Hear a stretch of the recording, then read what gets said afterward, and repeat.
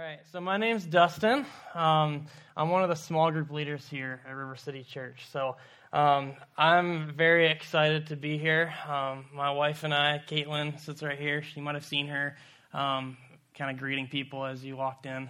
My wife and I have moved here to Dubuque about 11 months ago, and one of the main reasons we did that was to be a part of what God's doing here through River City Church.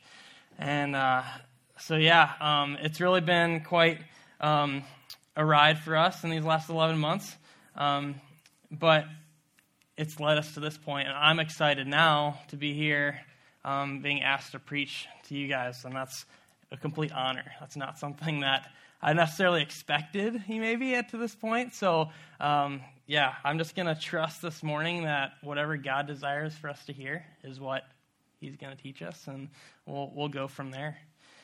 So currently, I work as a performance engineer for Andersen Windows and Doors. So Andersen's a really big window and door manufacturer. It's one of the largest in North America.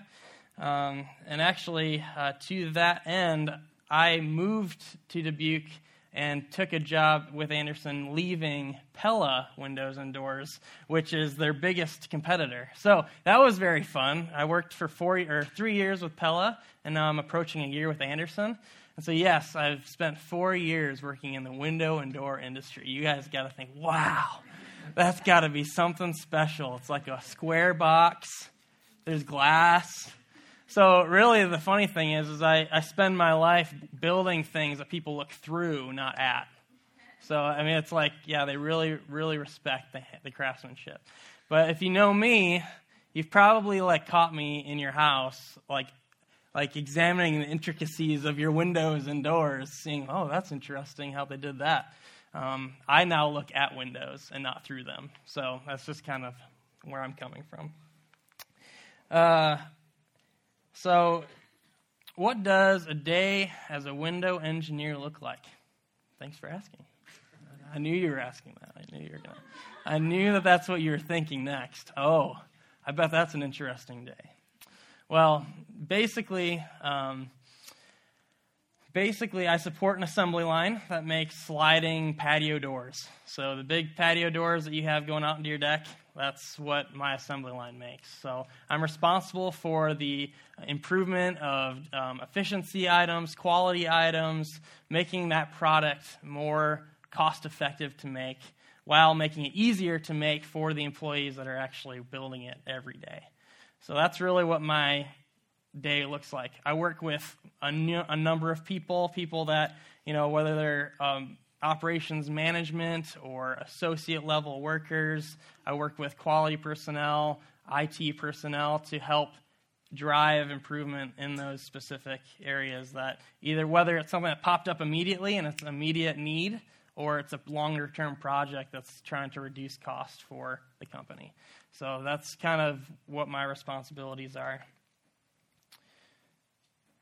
So I'm sure everyone would like to continue to hear about my job, but I guess I'll spare you that for now. But really, I mean, the main purpose I share those things is not to give my resume up in front of you guys, but just to give you a little bit of background from where I'm coming as I get the opportunity to share what God's put on my heart in regards to this passage that we're going to be studying. So far, during the last few weeks in Ephesians, we've been studying a number of relationships and how God intended the purpose of those relationships. So at the heart of all of these instructions is a call to reflect the gospel in each of these relationships. So a couple weeks ago, Brandon took some time to speak on the marriage relationship, the relationship between the husband and the wife. Aaron last week took some time to talk about parents and children and how you reflect God in that relationship. This week, I get the honor of talking about the working relationship, the employee-employer relationship. So these are some three main relationships that we all deal with on a regular basis. For the most of us, we have jobs. That's how we live our lives. That's how we get paid. That's how we kind of pay our bills and make it through life, So it's a really applicable relationship for us to study this morning. So in this passage, the Apostle Paul lays out for us God's intentions for our working relationships. He urges us, out of reverence for Christ, work unto him whether you are an employee or an employer. So out of reverence for Christ, work unto him whether you are an employee or an employer. So in order to understand the context of this passage, I was struggling a little bit because I was like, okay, we'll get there, but the language that's used in this passage is like slave and master. It's not written employee, employer, okay? So just a heads up, that's where we're going. But I wanted to understand, okay, what is a slave? Why can I take this passage and apply it to my work life? I wasn't really sure. So when I looked into the word slave specifically, many times when we hear the word slave, as Americans especially, we're reminded of like 19th century American slavery, right? That's like where our head goes. We hear the word slave, we think of brutality, we think of involuntary slavery of someone that a master has ownership over someone, that they actually belong to that person. A more typical interpretation of this word, though, especially in the New Testament, is actually more of a limited version of slavery, meaning it's much more of a voluntary servanthood. So it's more of I need to get out of poverty, or I need to repay a debt, or I'm trying to gain social status. So people actually go into a voluntary mode of servanthood to achieve those things. It's usually for a time towards the end of freedom. So it's not an infinite amount of never-ending slavery. It's kind of what I came to find. So this actually, helps me to understand that, that's like working. I mean, I'm voluntarily, attending a job or showing up to a job, and I'm working towards maybe paying debt, maybe paying bills or whatever it might be, but it's towards the end of freedom one day. I'm just working towards that to support my family.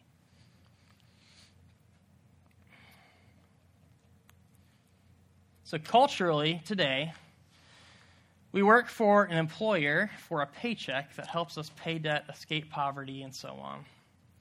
So as I thought about the culture that we live and work in, there's some things that come to mind. So the culture that we all are a part of today is maybe a little bit different than where we're headed in this passage. But work is a mental and physical effort given in order to achieve a purpose or result. So work is a mental and physical effort given in order to achieve a purpose or result. Our culture puts a high amount of value on results. So if you work in any sort of professional field, like, results are expected. If you're not getting results, most likely you're not doing your job. Okay? So that's kind of our culture's view of it. The way in which we get to the result is often not the focus. So the way in which we get to the result is often not the focus. This can lead to a mentality of getting results at all costs, regardless of what stands in our way. So whether that is a timeline, whether that's the number of resources, the number of hours, results regardless of what gets in our way. It's kind of the way our culture thinks. Companies are often more concerned with how much profit margin they have, more so than the margin that they have in their structures for their people to flourish. So that's often more of the focus. Working is a way of achieving status within a company or in life according to how much power or responsibility is given and how much we are paid for that effort. So our culture says you're more valuable if you are able to achieve more in your career, if you are able to outperform others around you, if you get paid more than other people. That also in turn kind of sparks this desire to find status in your everyday life, because now I have more money, I can kind of show that, and now everyone knows that I have more status, I have more power. So for many people that work, it's just a means of financially supporting a family, your hobbies, your vacations. It's like this means to pursuing the American dream. That's kind of the culture we live in. So unfortunately, for most of us at work, that's actually where we spend most of our time. So if that's the culture that we live in, to a certain extent, and we work 8, 9, 10, 11 hours a day at times, that is a large amount of time to be spending in that culture and around all of that. It's very easy to be tempted. I know, I'm fairly young in my career, 4 years. It seems like a decent amount to me, like it's gone really fast, but in the large scheme of things, that's not a lot of time. But it's tempting as you get into things and get into high-stress situations to make decisions and priorities based on what's best for me to get a step ahead. So if I want to look good, if I want to be noticed for the things I'm doing, sometimes it's easy to make decisions or prioritize things in a way that makes me look like I get a step ahead. It's easy to get caught maybe complaining about other people's performances. I know that that's something that really stands out to me, is whether it's other people around you or even getting caught up into it yourself, is oh man, I really wish that this person would have done that, or so on and so forth.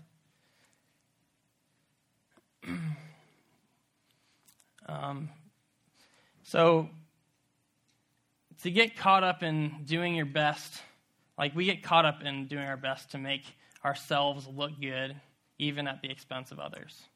So I'm going to kind of take this blame that's maybe being pointed in my direction and somehow step aside of it and shift it to someone else. This circumstance or this person didn't allow me to do this, that, or the other thing. So because we spend crazy amounts of times at our jobs, this is why the relationships at work are so crucial to our testimony and the way that we reflect Christ on a daily basis. It's only through his leadership that we can make strides in living counter-cultural lives at work. So with that, let's take a look at the passage this morning to see what truth Paul has for us in regards to reflecting Christ daily in our jobs. We'll read the passage and then we'll pray. So we're going to be studying Ephesians 6, 5 through 9. It says, "Slaves, obey your earthly masters with respect and fear, and with sincerity of heart, just as you would obey Christ.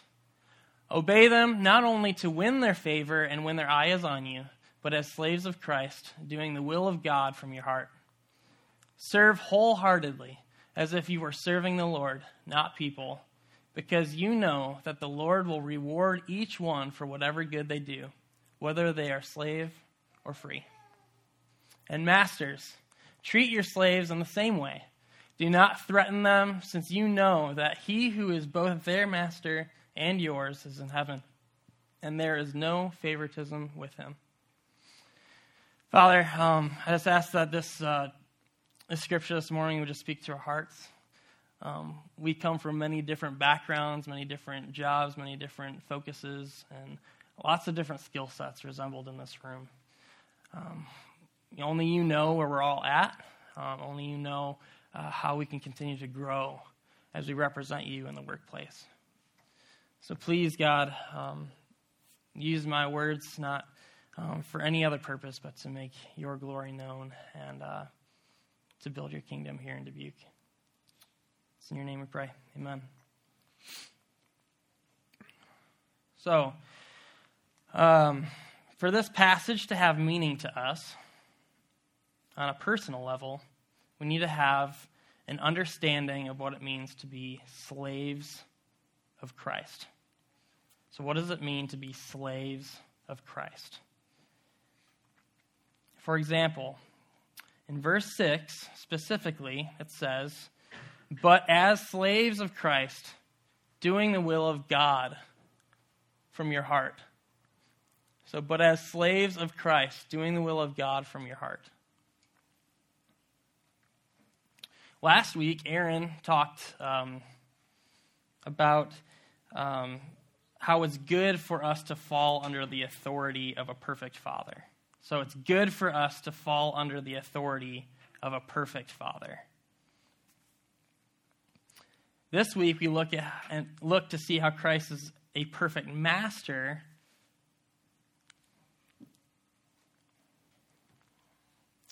He's a perfect master who we can trust our lives with.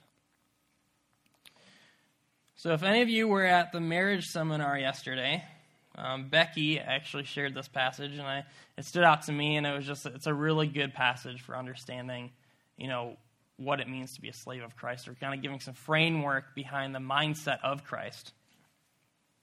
So Philippians 2, 5-8 says, "In your relationships with one another, have the same mindset as Christ Jesus, who being in very nature God, did not consider equality with God something to be used to his own advantage.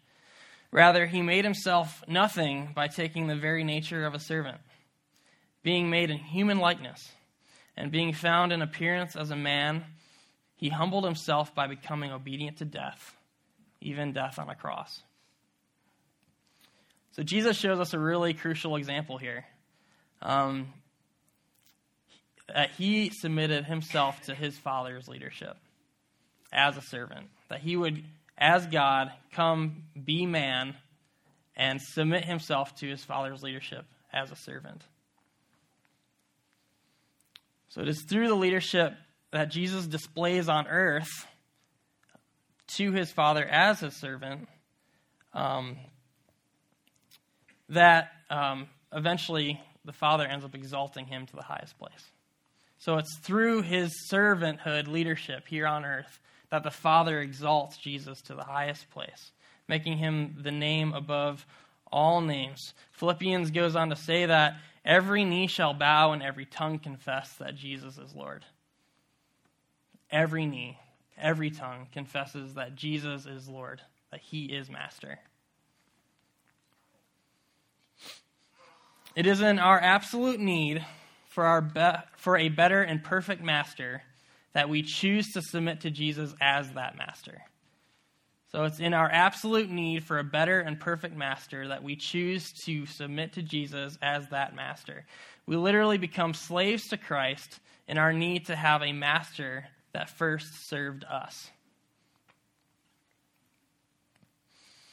It is out of reverence for Christ in this way that we desire to work unto him. This truth about Jesus shapes our understanding of the work relationships being discussed in Ephesians 6. Verse 5 starts out examining the employee relationship and how his or her employer, like between the employee and his or her employer. Let's take a look to begin to see how we can work unto Christ as an employee. So first, Paul writes, verse 5, "Slaves, obey your earthly masters with respect and fear and with sincerity of heart." So slaves, obey your earthly masters with respect and fear and with sincerity of heart. Respect. So respect is to regard someone as being worthy of admiration because of good qualities. To regard someone as being worthy of admiration because of good qualities.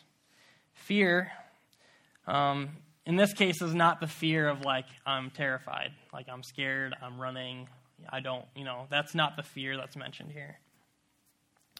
It's more of a generally positive reverence for someone. So it's more of a general positive reverence for someone. This fear actually causes a productive response rather than like a retreating response. So it's a fear that causes a productive response because this fear drives a helpful desire to not displease the one that you are fearful of. So that's kind of where that fear stems from. Sincerity of heart has to do with serving with integrity and honest motives. So one commentator writes that serving wholeheartedly without hypocrisy or ulterior motives. So in terms of sincerity of heart, serving without hypocrisy or ulterior motives. A lot of times, I think it's easy for us to get caught up in, oh, you're asking me to do this, or blah, blah, blah. Well, I'll do that. I'll just make it a point to do this quickly or prove you wrong or whatever. I've got ulterior motives to kind of put myself above you or whatever. So it's easy to get caught up in how serving can actually be used to manipulate or do something in a different direction than what it was actually intended for. Unfortunately, though, not all masters or employers are easy to respect. So unfortunately, they're not all easy to respect.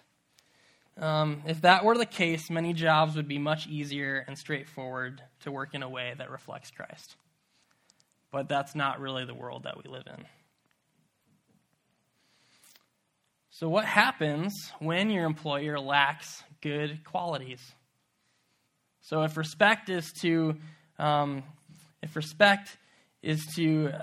regard someone of being worthy because they have good qualities, what happens when that person doesn't seem to have good qualities?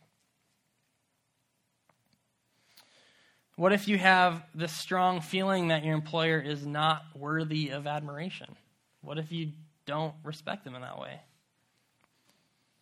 So I'm sure everyone here, if you've worked any job, you've experienced frustrating supervisors or employers that do not quite qualify, according to your point of view, that they are worthy of admiration in your book.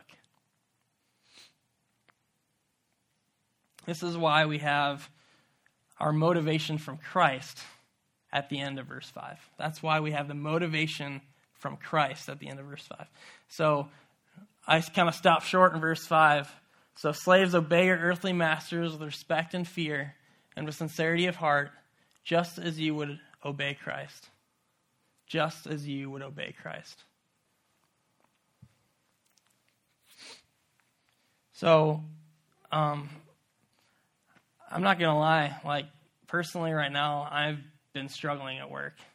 It's probably been the most stressful, frustrating time I've ever had working anywhere.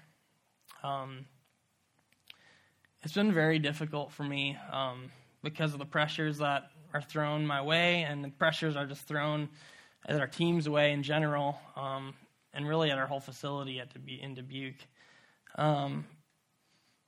It's been a really difficult project. So when I started here, in general, I've been very impressed with Anderson. I've been very impressed with my engineering team, my boss.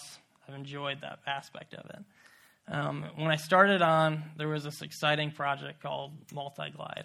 So it's a big new product development project where we were launching a whole new massive sliding door that has multiple panels that can take up the whole wall of a room, basically. But with this has come a really tight timeline, and with the tight timelines come a need to have quick response to rapid moving tasks. It also means that when stresses are high, that people are often a little more difficult to work with.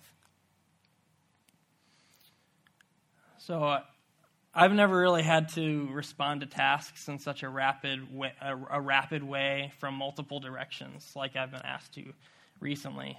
And this has caused me to really fall down in a lot of ways. That's not necessarily my strength.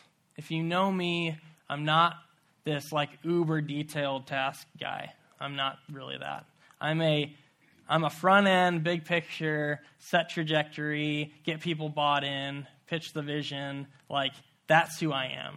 So as the project was in its infancy, I was excited. I was really moving, but then as things become more and more detailed is when I start to have to work harder in order to actually keep up with those things. So I haven't been measuring up to my expectations of my boss. That's been happening, and we've been talking about that. So I think where I'm at now is like God's really been trying to teach me in this moment because it's something I've never experienced before. But it'd be easy for me to start making excuses. It'd be easy for me to start trying to bring other people down with me. That I could point out flaws. I could say that that's not my fault. I could shift blame. That's what I could do. But at what cost?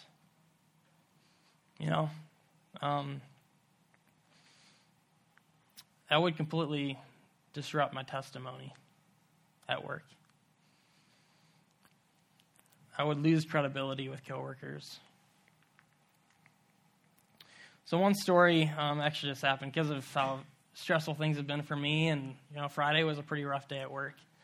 But I also know that it's not all on me, and I can't try to make that, and I can't try to feel that it's all on me, and I needed support.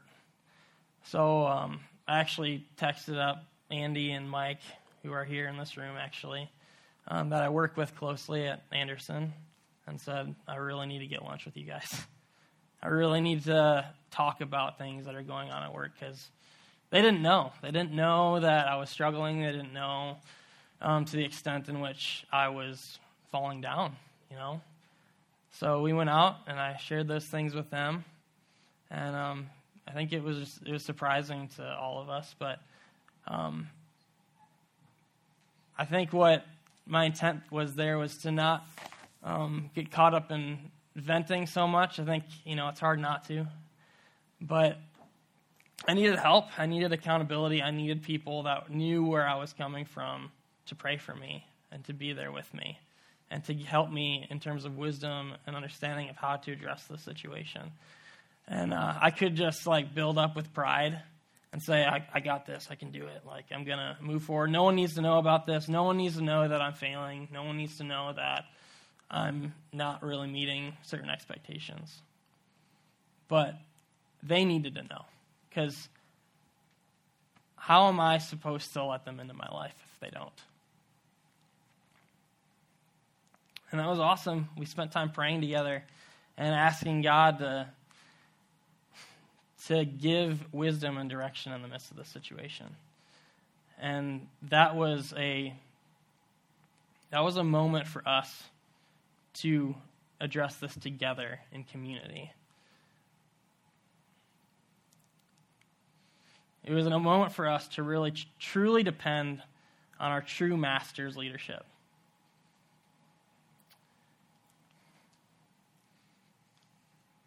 So one pastor says it this way: you can work for fools because your true master once served you while you were fools. You can work for fools because your true master once served you while you were fools. We were fools. We rejected him. We didn't care about his achievements. We didn't care all the things that he did for us. We didn't care about his example. But yet Christ came in the form of man and served us when we rejected him and we were fools. So certainly we can serve fools as well. I think that's really hard to actually understand. Wow. It's not dependent on the performance of other people whether I should respect them or not. It's not dependent on the performance of my company or other people as to whether I should make much of them or not, whether I should submit to them or not, whether I should work wholeheartedly or not. So verse 6. Obey them not only to win their favor when their eye is on you, but as slaves of Christ, doing the will of God from your heart. So the struggle here for many of us comes in one of two ways. We either tend to be people that underwork, or we tend to be people that overwork. So our natural response is to either be people that underwork or we're people that overwork. So the beauty here, though, is that the same truth cures both of these tendencies. One pastor explains how our identity found in the right place, our identity as slaves of Christ, cures both underwork and overwork problems. So it's the same solution. So we will not waste time. We will not work lazily when we are truly motivated to work out our reverence, or to work out of reverence to our true and perfect master. So we will not work lazily or waste time when our true motivation comes from working out of reverence to our true and perfect master. Likewise, we will not overwork ourselves so much to misalign our relational priorities that the master in heaven has made so clear. So just like Aaron pointed out, the order in which Paul kind of lists out these relationships is important. Unfortunately, we spend probably most of our time at work, but work is the third priority on the list of relationships. They put your spouse and your kids far beyond your relationships at work. So when we submit to the leadership of our true master, he's not going to ask us so much to get those out of line, to misalign the relational priorities that he set up for us.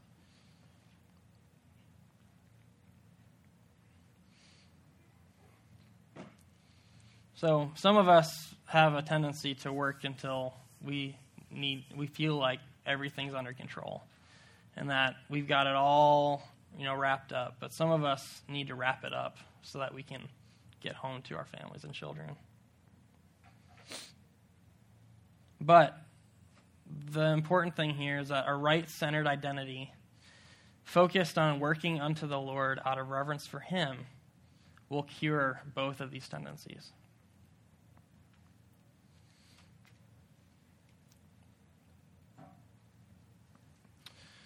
So Paul kind of sums it up for the employees in verses 7 and 8.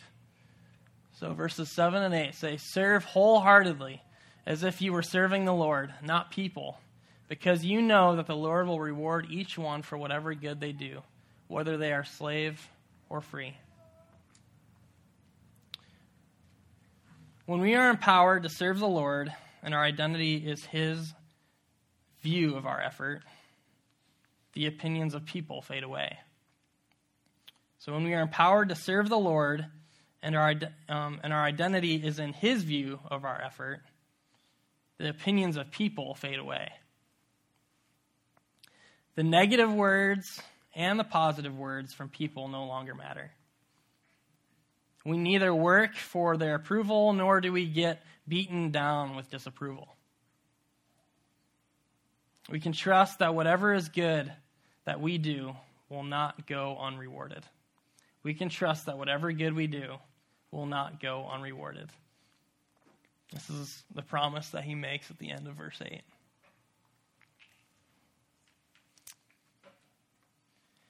Verse 9 transitions to the viewpoint of the employer to employee relationship. So, and masters, treat your slaves in the same way. Do not threaten them, since you know that he who is both their master and yours is in heaven, and there is no favoritism with him.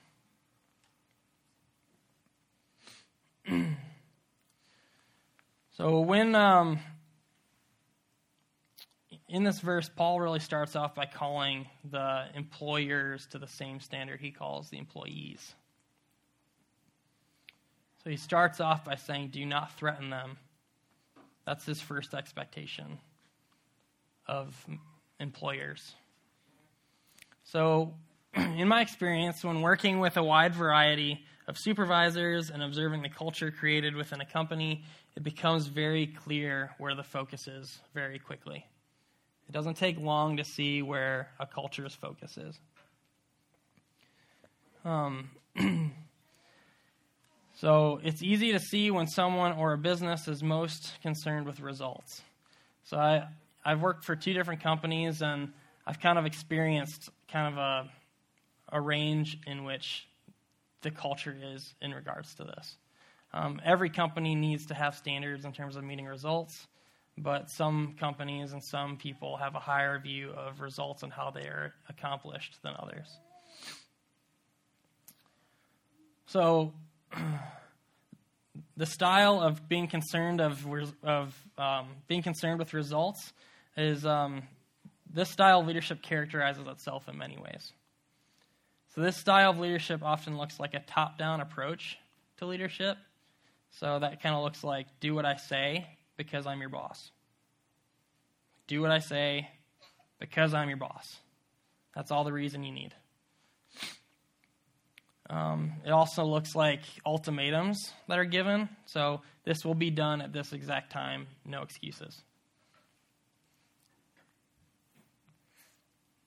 It shows up in the way that managers sign up for project deadlines that are unrealistic, but just expects more out of their team. So in the upfront planning portion, how is the manager protecting their team? So by no means does this mean that a manager or employer should not care about results. I mean, one of the most crucial needs that any employee has is that they have a job, right? They want to have a job. They want to continue to work. They want to continue to get a paycheck so they can support their family and pay for their mortgage and all of these things. So the number one need for any employee is to have a job. So to not get results is not an option. Obviously, we're working together towards that end. The question lies more at the heart of how those results were reached.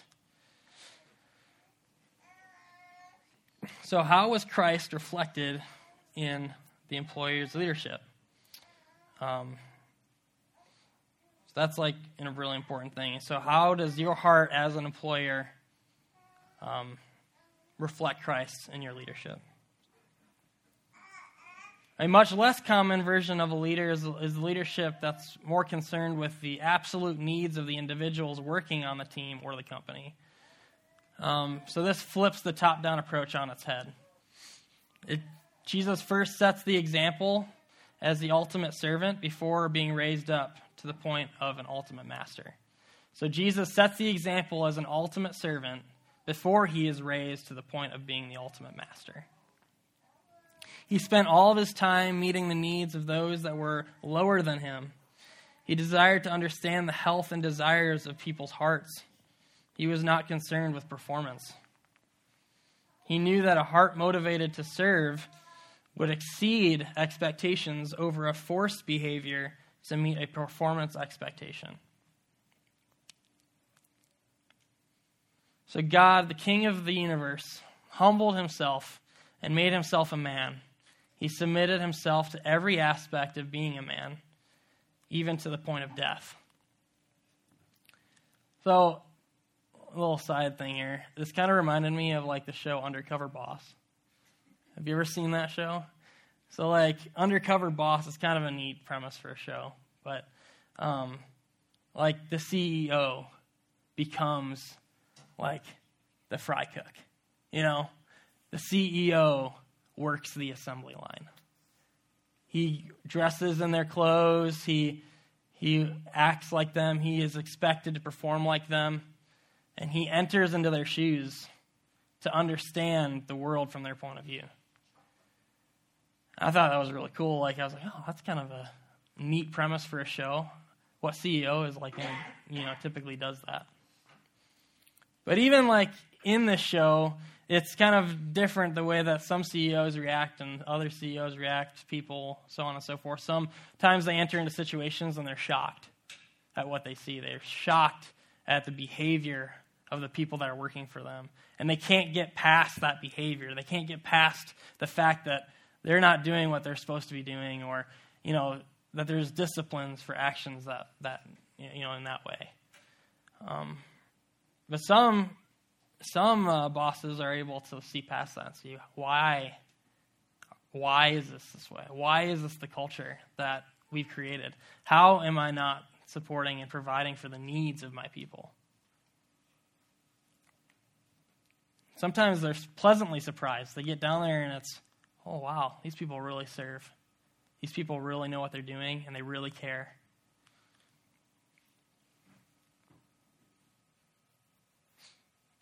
So, most of the time, though, that show kind of ends with learning something in how to better serve the people in their company. So it kind of ends with some sort of dialogue between them and an employee, bringing it to light that they're the CEO. This is my true identity. I'm the CEO. What?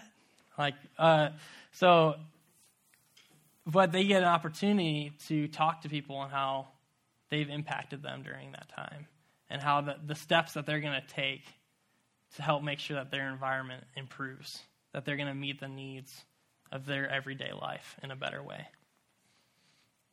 So that's kind of like a real small snippet, kind of worldly view of very non-exact way, but a kind of a picture of God entering into this world, like our CEO, our master, making himself a servant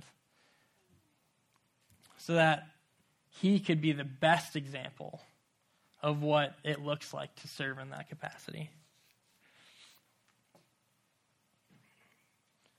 So really, one point coming from this is serve your employees in a way that represents how God first served you.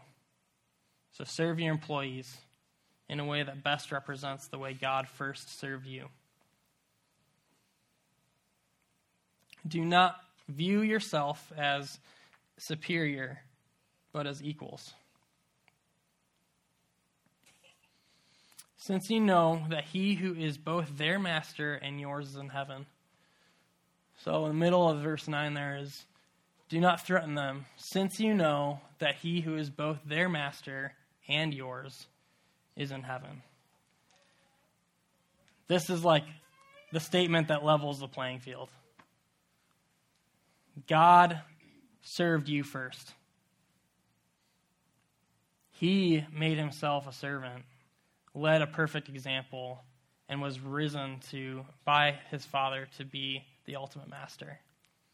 And he is the master over all things, that all tongues, all knees will bow and confess that Jesus is Lord.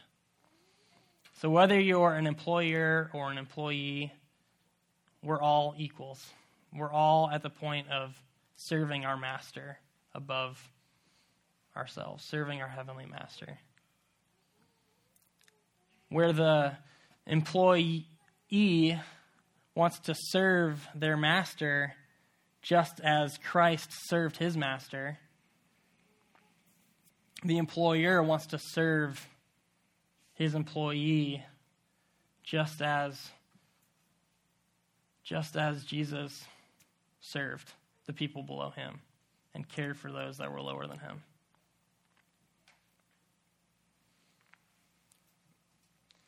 So as we wrap the study of this passage up, we can live in the truth that whether we fall into an employee or employer categories, we can work wholeheartedly unto the Lord out of reverence for him. We cannot diminish how much of our testimony exists in a way we reflect Christ on a daily basis at work.